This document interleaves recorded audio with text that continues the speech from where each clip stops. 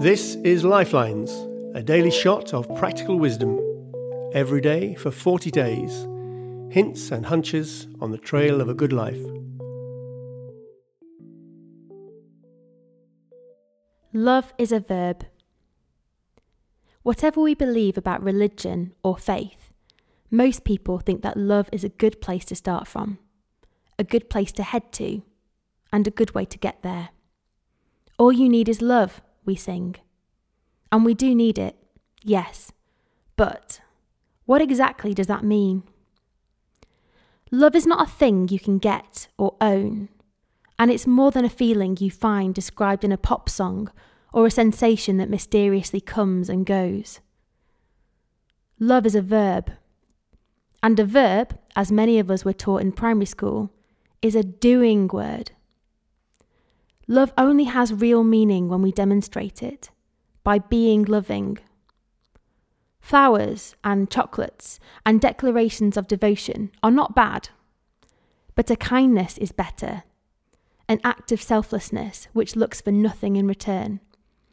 Actions usually speak louder than words. When Jesus of Nazareth said, "Love your neighbour as yourself," he wasn't talking about how we might feel about them, but about what we might do for them. He told a story about a traveller who stopped at the scene of a mugging, noticed the victim was not from his class or ethnic group, and still took time to look after him, get him to hospital, and see that he would be cared for. Practical kindness, one human being to another. Love made real. Love as a verb. Ancient Hebrew prophets from Bible times, such as Amos or Hosea, Micah or Isaiah, banged on about how the rich mistreated the poor, about bribery, unpaid labour, or political corruption. They knew that love is more than feeling something, that love is doing something. Loving someone is the most important thing we can do, ever.